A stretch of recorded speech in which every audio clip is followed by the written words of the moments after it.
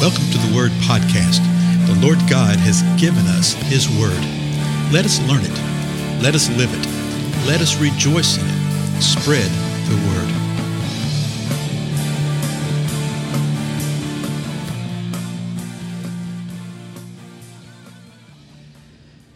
Blessings, everybody. This is Dale. Thank you so much for joining with me today on the Word Podcast. We're continuing through the Gospel of Matthew, and we are in chapter 24, where we have been for a while, and we will be for a while, because we're looking at what the Lord is saying here. And we're also looking at the cross-references in Mark and Luke related to this. Remember what's going on. Some disciples had come to Jesus, four of them, Peter, James, John, and Andrew, and they'd ask him a question. Tell us, when will these things happen, and what will be the sign of your coming again and of the end of the age? Jesus had been saying some things to them, and they were wanting more detail about it, okay? And this is what Jesus says. So we've gone through the first 4 or 5 verses of this. Let me go back and reiterate it for us. Verse 4 of Matthew 24, Jesus said, "See to it that no one misleads you." Okay? See to it that no one misleads you. Again, I can't say this enough.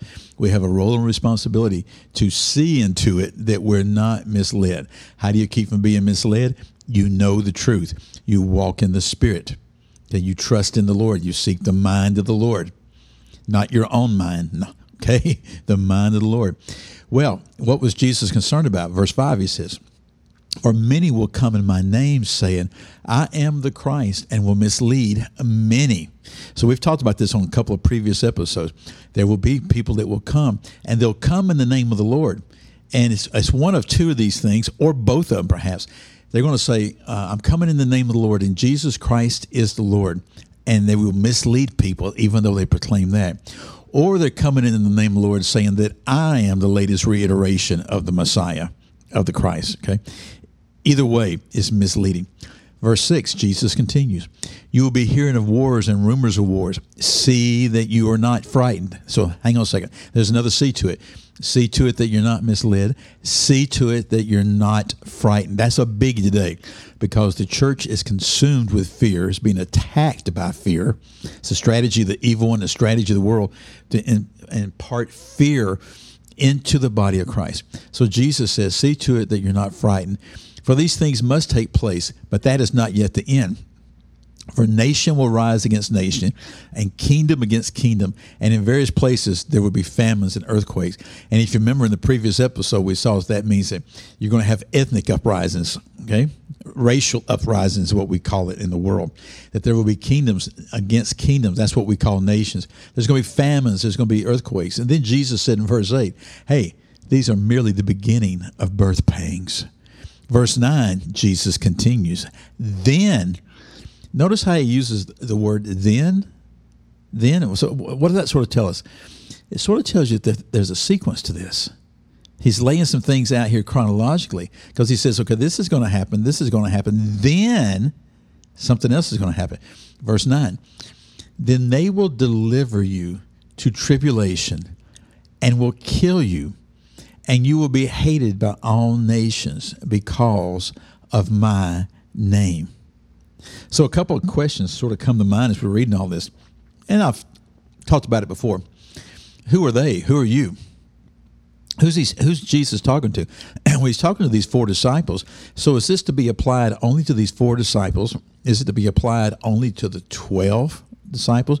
Or is it to be applied only to the people of that generation or that time? I mean, who's this to be applied to? What is Jesus saying here? Is this to be applied to us?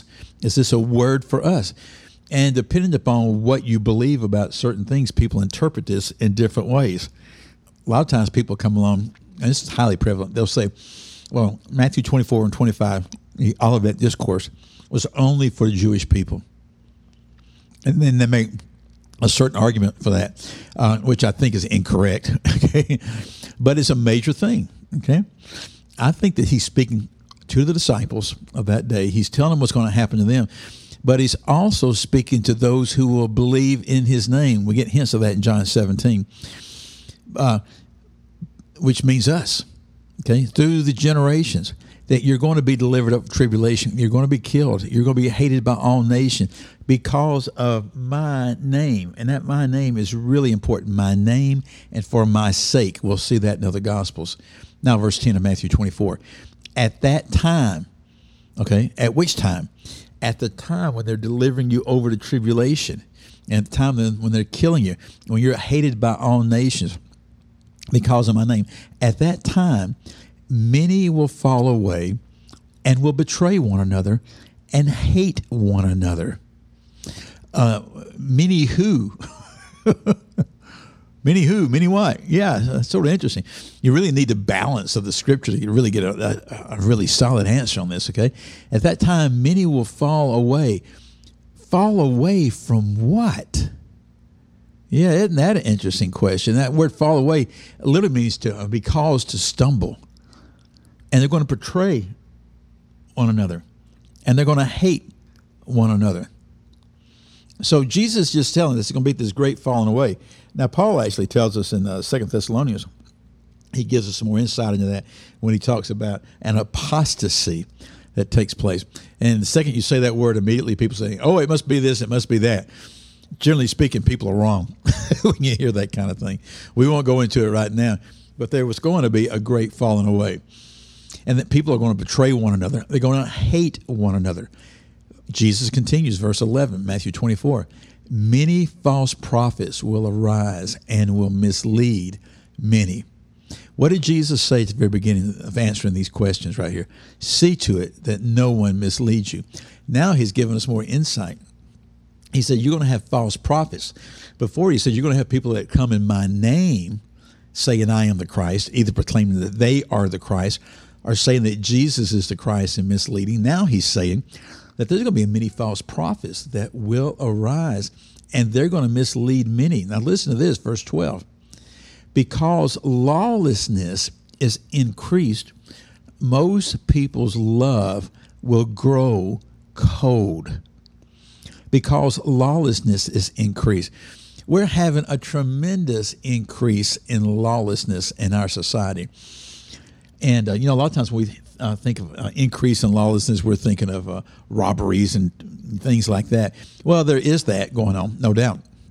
What's happening in our day and time, though, is there's a tremendous increase in the awareness and the knowledge of the lawlessness that is there. And if the lawlessness is taking place really in that which looks really, really nice, particularly within political arenas, we're finding out that generally speaking, that the bulk of most governments are lawless, which only makes sense because they're not built upon the law of God. Most are not believers. They're built upon what man can do. So therefore, by definition, it's going to be lawless, right? But here he's saying his lawlessness is going to increase, that people's love will grow cold. In other words, there will be no love between the people, be less and less love. Now, listen to these last two verses, 13 and 14. But the one who endures to the end, he will be saved. Who's going to be saved? The one who endures to the end. Is that just mean you're saved by your works? No, you're saved because you believe.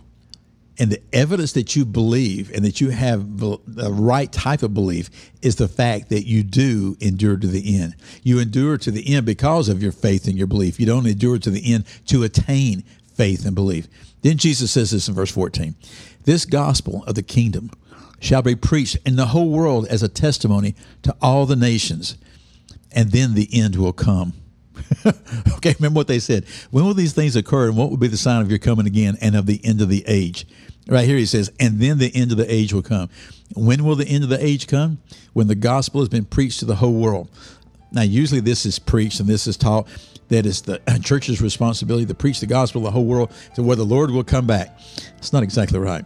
We are to preach the gospel of the kingdom to the whole world. We are to do that. We are to proclaim a testimony. But God's got a really cool way that he actually does that most people don't see. We'll talk about that some other time, okay? Again, I'm Dale, and I thank you so much for your time, and I'll see you in the next episode. Goodbye.